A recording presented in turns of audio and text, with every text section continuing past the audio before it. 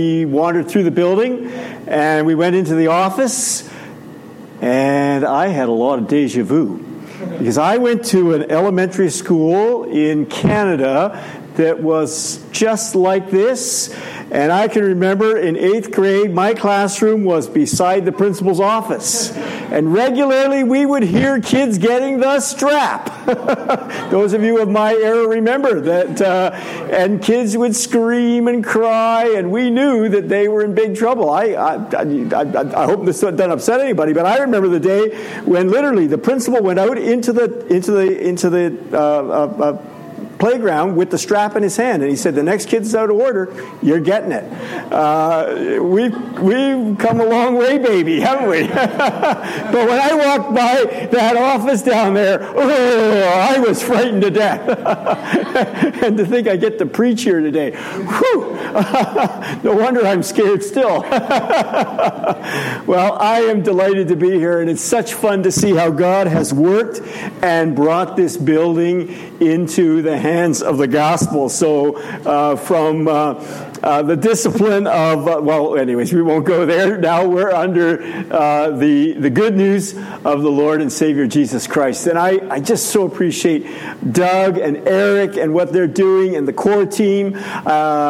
You're all part of the core team. I had the privilege of being with a smaller part of the core team that met with the representative from this thing called Alliance Development Fund, from which we borrowed, $340,000 to get in here. And now the space is too small. And so Eric is worrying about what on earth is going to happen when you really launch at the end of August. So if the walls of Jericho could come down with 7 times around, we'll just have to pray 7 times around the wall here, and down it goes. Or we got to have a sprinkler system. Well, we'll pray for rains from heaven at that point as well. But it really is a delight to see what God is doing. And just quickly, my title actually has another word in front of it after all of what you just said, something called interim. And so I had been a long-term district superintendent in a part of America called Eastern Pennsylvania. And then because of a health situation, the CMA brought me out here to serve, and I will conclude at the end of July. But I have come to love you guys. I tell you, I don't want to leave. I mean, this is not fair. But it's been such a real delight to be with you. So thanks for praying for me, man. And if you still have your Bible with you, I'd love you to keep it open, because we're just going to work our way through this text. This is a great text. Eric makes it sound like I'm old. And I guess I am old, because it was 30 years ago that I had the privilege of planning a church. And I want to tell you what a great gig that was. I also, in my ministry journey, tried to revive an existing church. Any day, I would rather start than try to raise the dead. It is deadly to raise the dead, I can assure you of that. But you know what's so cool about church planting? You get to do things right. Right? You get to do things right. You don't have to go around fixing up somebody else's messes. You really do have the privilege of laying a good, solid foundation of starting right. And it's exactly where you are as a church right now. And I really say this to you sincerely this morning. It's a privilege, but it's also a challenge. And so here we are in Philippians chapter 2, verses 1 through 11. And I don't know how God put this together, but I think it's really cool, because this to me is a phenomenal text for laying a firm, right foundation in starting a church. So here's how it works. Here's how it works. Verses 1 through 4 are God's map in how to live together. Okay? So God's map in terms of how to live together. And then verses 5 through 11 are God's means for actually doing it. So does Is that easy enough? Map and means. Map and means. All right? That hang together for you. If you go home with nothing else, just remember map and means. So here's the truth. And I've been a district superintendent for almost 13 years, so I can tell you this from firsthand experience. Church is messy. Church is messy. Being the body of Christ, the people of God, living together in close proximity is impossible. It's impossible. John Maxwell was a pastor for 25 years, and now he's a leader in the corporate world. And so he relates the story of the fact that over those 25 years of being a pastor, numbers of people would leave his church. Now, that might surprise you, but it was true. So whenever possible, John would try and sit down with those folks who were leaving, and he would ask them this question: can you share with me why you're leaving the church? He wasn't offended. He didn't do it in an accusatory way. He just said, hey, I'd love to know why you're planning to leave our church. Do you know what the overwhelming response was? Conflict. Conflict. That was the overwhelming response. Frankly, as John Maxwell writes about it in one of his books, he says, they just couldn't get along. And he says, sometimes the problem was with him. Sometimes it was with another member of his staff. Sometimes, God forbid, it was actually the other people in the church they couldn't get along with. And after hearing their story, Maxwell would often surprise them. He'd look across the table while they were having a cup of Earl Grey tea. Hey, you're from Irma, you like your Earl Grey tea? He sounds like an honest to goodness Brit, doesn't he? If he likes his Earl Grey tea. Well, he would look across the table while they were sipping their Earl Grey tea. No, they were having their coffee. And he would say to them, I don't blame you for wanting to leave the church. As a matter of fact, if I weren't the pastor, I'd leave too. That hurts. That hurts. But here's the truth. Church is made up of people. And getting along with people is, quite frankly, challenging. Any of you who are, older than 30 will remember the little old thing, we did as kids. Here's the church, here's the steeple, open the doors, and here are the people, right? I'm not as old as I thought. No, some of you are older than I thought. No people, guess what? No church. No people, no church. The word church is actually based on a Greek word that quite literally means the assembled or the gathered. We'll throw this at Doug and Eric. Try having a church with just chairs. It ain't a pretty sight, guys, right? I mean, get up here on Sunday morning and preach to chairs. See how much activity they will ever engage. So how do we do it? How do we do it, city like Council Bluffs? How do we function together as a body? And what Philippians chapter 2 here and verses 1 through 11 reminds us is that we have a common life. A common life. And so here goes then, common life in uncommon times. All right? We've always lived in uncommon times. If you think it's bad today, read history and you discover how bad it once was. You think politics is really ugly today? You don't feel like you have anybody to elect the President of the United States because nobody's worthy of putting your ex whatever? Look at the past. I mean, it was worse. Well, maybe they thought it was worse. I'm not so sure. But the truth is, friends, we've always lived in uncommon times, and yet God calls us to this thing called common life. So, let's look again at verses 1 and 2 here of Philippians chapter 2. And I'm going to ask you a question. You don't get to say this out loud, but what stands out about verses 1 and 2? Listen again, or please look if you have a Bible with you. So, if there is any encouragement in Christ, any comfort from love, any participation in the Spirit, any affection and sympathy, complete my joy by being of the same mind, having the same love, being in full accord and of one mind. You know what stands out for me there is the idea of sameness. Sameness. You know, they say, by the way, do you ever know who it is that is the so-called experts that they say? And forever people are telling me, they say such and so and so. Well, anyways, whoever they are, they say that after a long period of time, couples actually begin to look like one another. Now, I can't say that I've ever noticed that, but that's what they say. Now, I don't know about you, but sameness to me is boring. I mean, frankly, I like the fact that my wife and I don't always agree. Now, it's ugly when it gets to, well, we won't go there, but the truth is, I like variety. Do you like variety? It's the spice of life. I mean, it really is.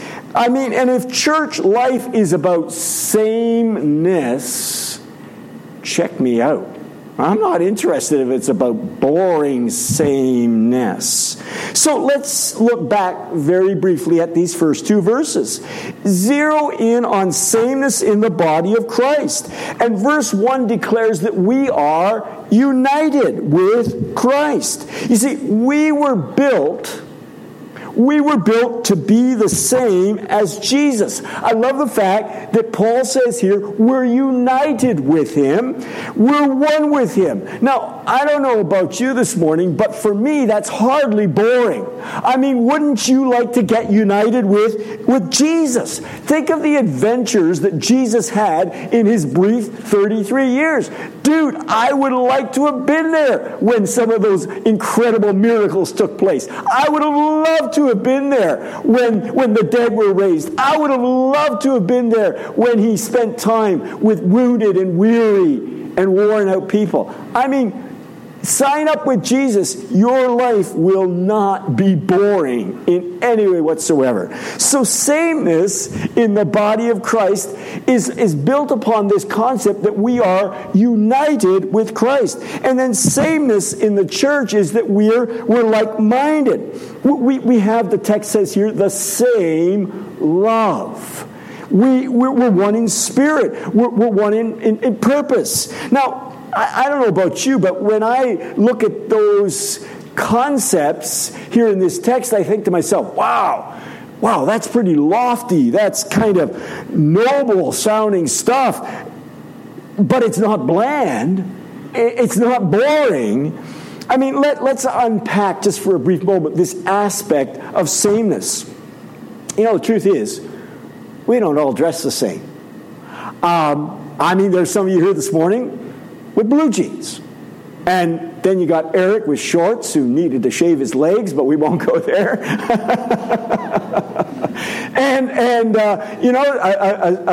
Some ladies, who are dressed in nice dresses, and some dressed, in different kinds of ways. I mean, the truth is, we don't all dress the same, right? We don't all wear our hair the same. Some of you were saying, thank God I don't wear my hair the way he does. We don't all listen to the same music, Eric. We don't all like the same sports, right?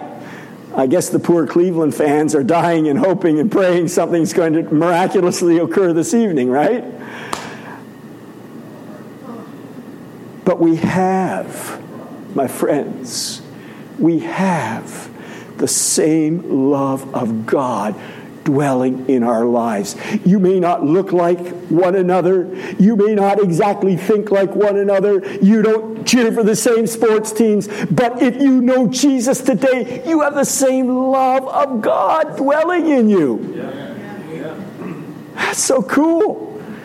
And as a result, we're one in spirit and purpose. Now listen, there are some things about the local church that I don't like. Can I tell you something? I go to some of our churches, and they do this in the middle of the service thing where you greet one another. I mean, I think that's lame. I I hope I offended somebody this morning by saying that.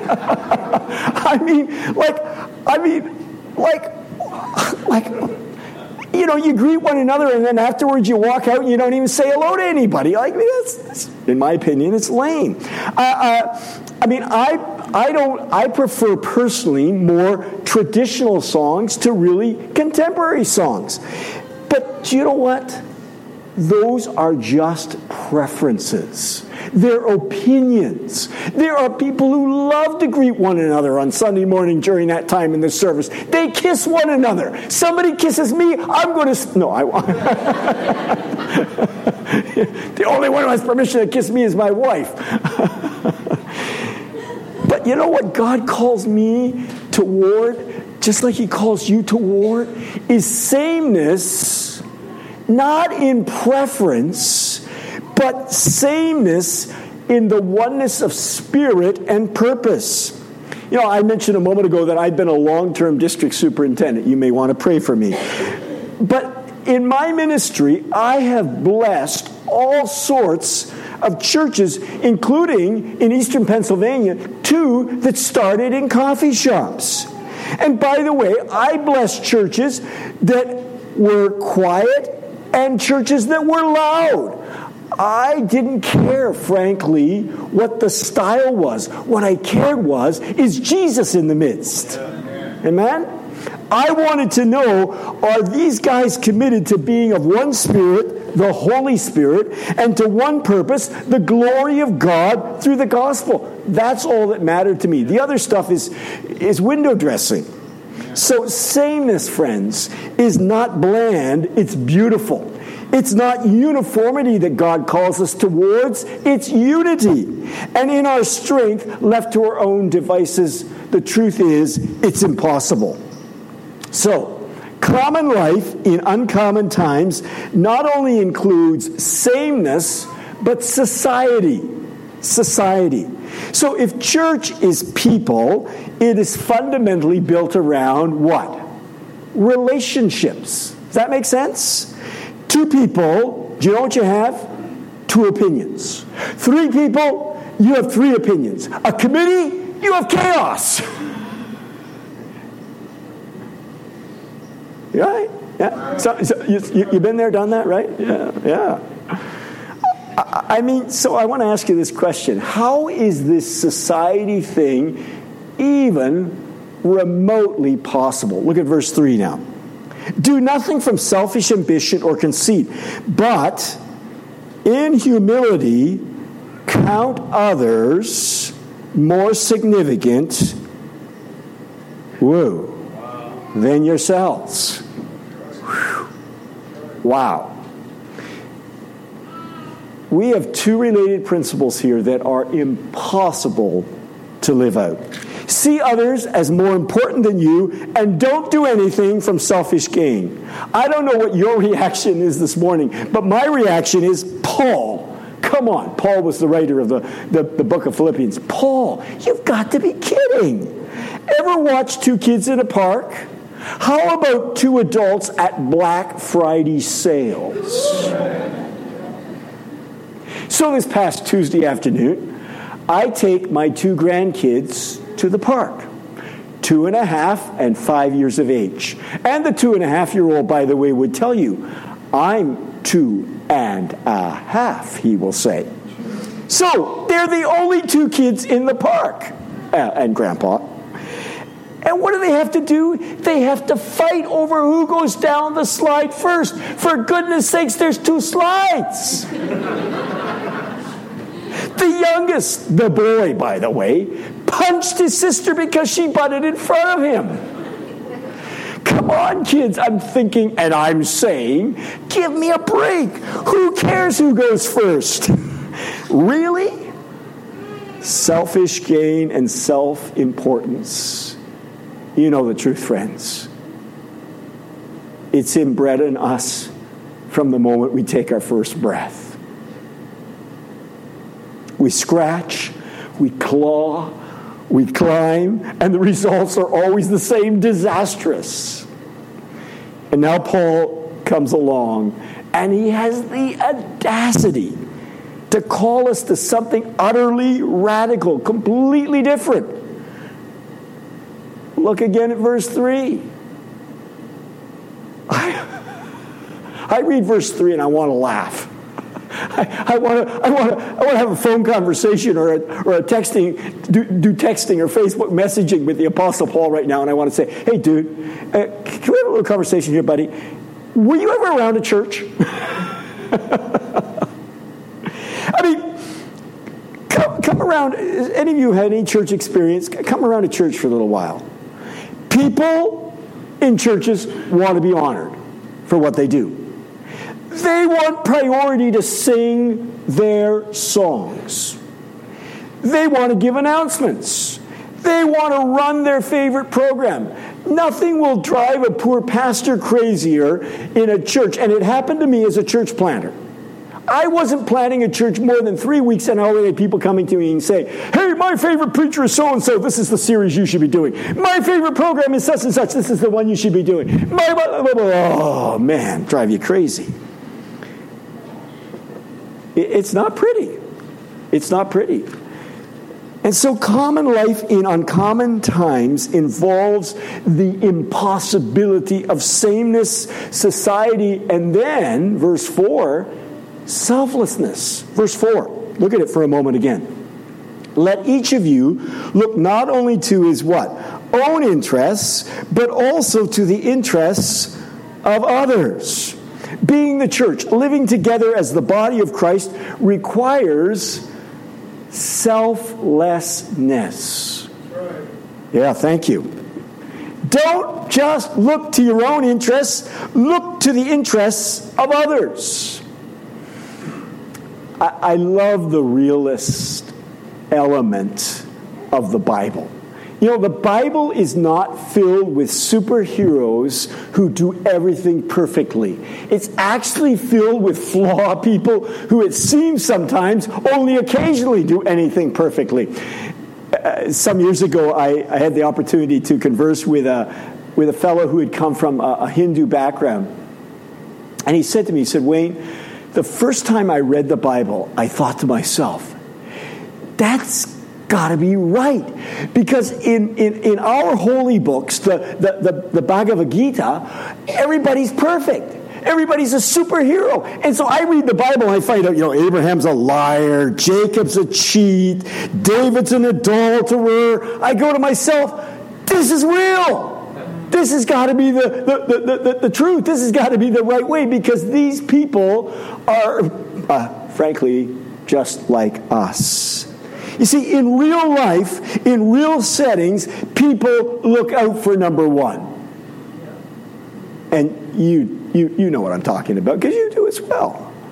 I mean, who else is going to look out for us if we don't look out for ourselves? 40 years ago, I was the first student theater manager at the Studio Theater in the college that I went to. That tells you a little bit how old I am.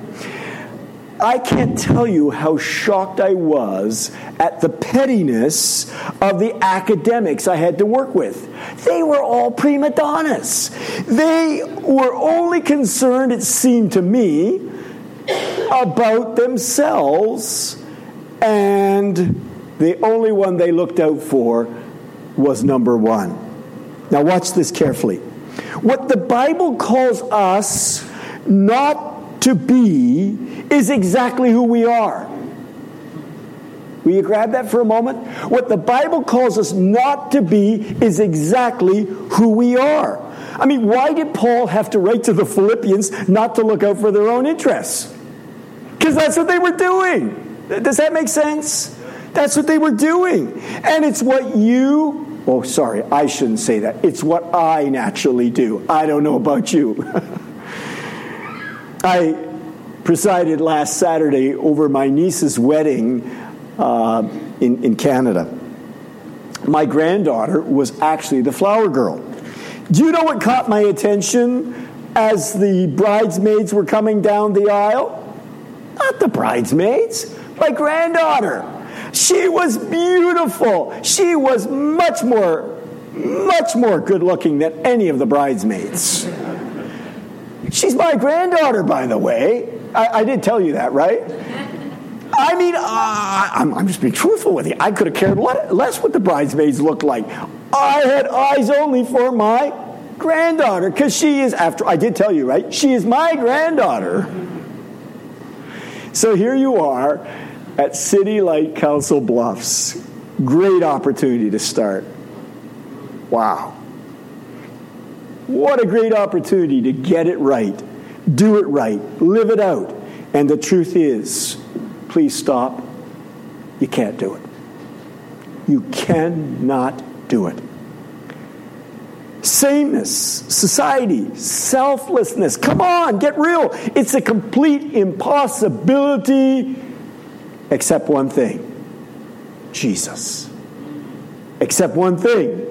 Jesus. I love the way you started this morning when you talked about those 4 values. It's the place to start, Eric.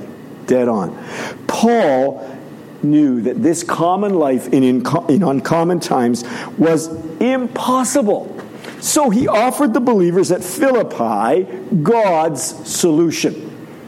So we're going to quickly look at God's solution. Who you are in Christ. Look at verse 5. Look at verse 5. Have this mind among yourselves, which is yours in Christ Jesus. I call this mindset. So, what's your mindset? We've just read 4 verses 1 through 4, that reflect on a mindset that is what? Me first. Did you catch that? What Paul is writing in contrast to, giving a correction toward, is a mindset that I was born with, you were born with, that is me first. Verse 5 calls us to mind shift. An attitude, it says, that is the same as that of Christ Jesus. Model, method, means. In communal life, we have a disposition which is in character with our profession of faith. Bottom line, here it is. Watch this. You claim, many of you claim, and if you don't yet claim this, I trust you will soon. You claim to know Jesus Christ, to love him. Certainly this was true of the Philippian church that Paul is writing to. He then dwells in you, Paul says, and your attitude should be the same as his. Did you catch that? He dwells in you, therefore your attitude should be the same as his. Council Bluff, City Light, Council Bluffs. You're part, as Eric reminded us a few minutes ago, of the Christian Missionary Alliance. We are rooted in Christ, and we're being built up into him.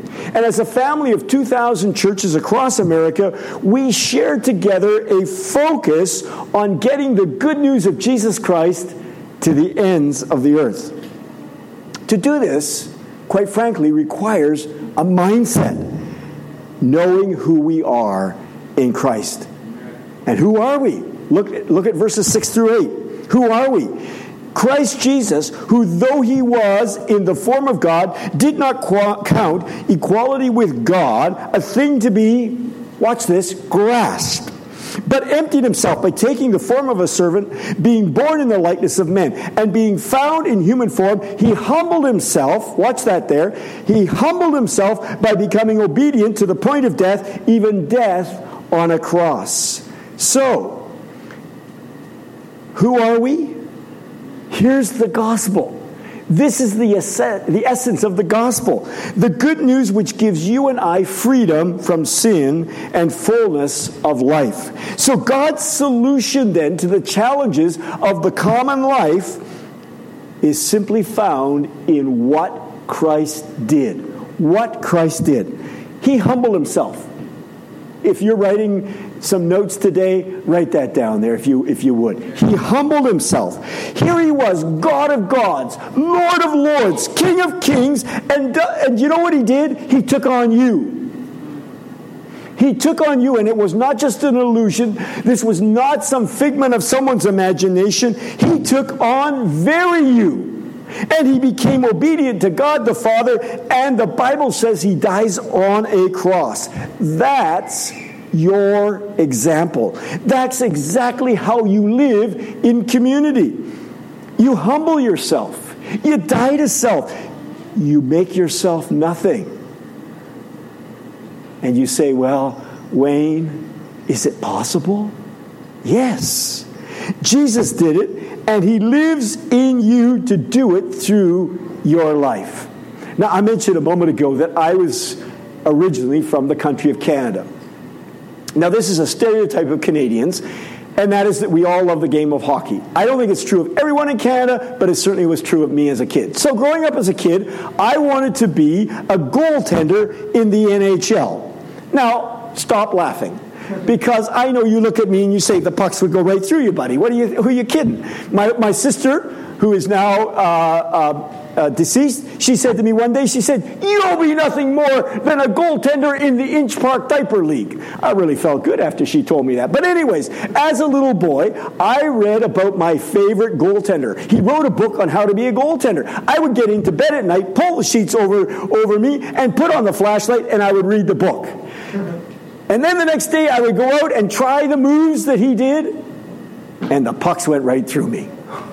It never worked. And I remember thinking to myself one day, if only my favorite goaltender's name was Jacques Plante. You don't care about that, but that was his name. I thought, if only Jacques Plante could come and live inside of me, I could read the book, and then he would make all the moves through me. And you know what I just described is exactly what you have in Jesus Christ. You have the book, you have the directions, you have the instructions, you have everything you need for life, both now and for all eternity. And the great news this morning is you have Jesus Christ where? In us. Come on. Amen. Right. You have Jesus Christ dwelling within you. The miracle is possible. So we see what Christ did. What he did, he can do through you and in your life. And so now the solution to the mess that church can be, if left to our own devices, is what God did. What God did. Look at verse 9. What God did. Therefore, God has highly exalted him and bestowed on him what? The name that is above every name. Friends, God exalted Jesus Christ. We push and shove. We press and pull. We strive and struggle to do what? Promote ourselves. To get our own way. But God's solution is so readily available to us. Humble yourself. And in due season, in the right time, at the right moment, guess what God will do? He will lift us up. So for a number of years, I had the responsibility of overseeing the family camp in eastern Pennsylvania. There was a young man who came to me, I think it was the second family camp, and he said, I'm a great guitarist, and I'd like to sing a solo during one of the services. And I remember looking at him and thinking, who are you? Like, where did you come from? and I mean, I said, well, the program's already been lined out. I'll pray about it. I knew I wasn't going to let him do it, but I said I would pray about it nevertheless. Second year at family camp, or third year, whatever it was, he comes to me again. I'm a great guitarist. I got a solo I need to sing. My response was the same. But you know something? In due season, God got hold of that guy, and today he's actually the pastor of a church in eastern Pennsylvania that God is using for his glory. But there had to be a whole lot of humbling in his life before God could ever use him for his glory.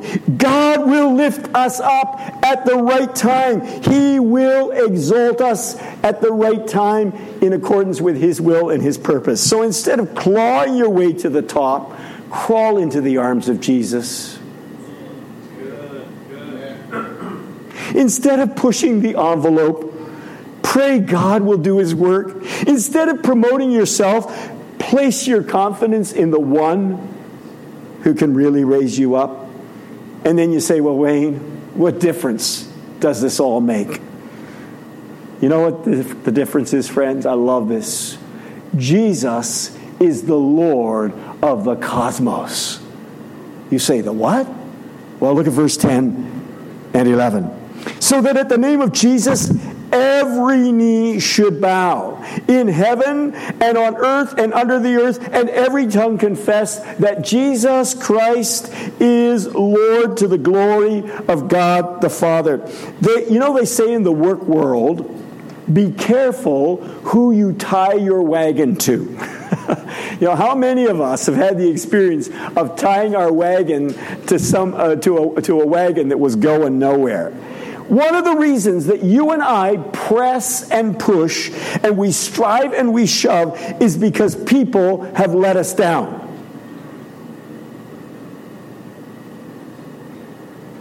The one who said he would remember us forgets us. I remember how put out my father was some years ago at the time when my grandfather died, because there was someone who came to the service and got talking to my dad, and his memory of my grandfather was that he was a guy who could fix sewing machines. And what put my dad out was the fact that my grandfather had actually retired as the manager of the entire plant. But his focus was on the fact that my grandfather could fix sewing machines. That kind of thing makes us wary of trusting other people, because people have selective memories and they tend to put things in their own categories. But I want to encourage you this morning. What I just described that's true of us as human beings is not true of our God. No, our God exalts Jesus Christ because he is the Lord of the cosmos. Every knee will bow, every tongue will confess that Jesus Christ is Lord, to the glory of God the Father. I may have trouble trusting you. You're going to let me down. You're going to fail me. You're going to fail one another. This church will not be very old before you're going to have elements of distrust of one another. It is inevitable. I'm not the prophet, nor am I the son of a prophet, but I can tell you it will happen. But I want to tell you, friends, this afternoon, or this morning, I don't know why I zipped to this afternoon, but anyways, this morning, is that you can trust God. You can trust God. You see, the bottom line is that common life is possible in uncommon times. Because you see, we don't promote ourselves. We don't lift ourselves up. We don't advance our cause. No, we trust in the living God.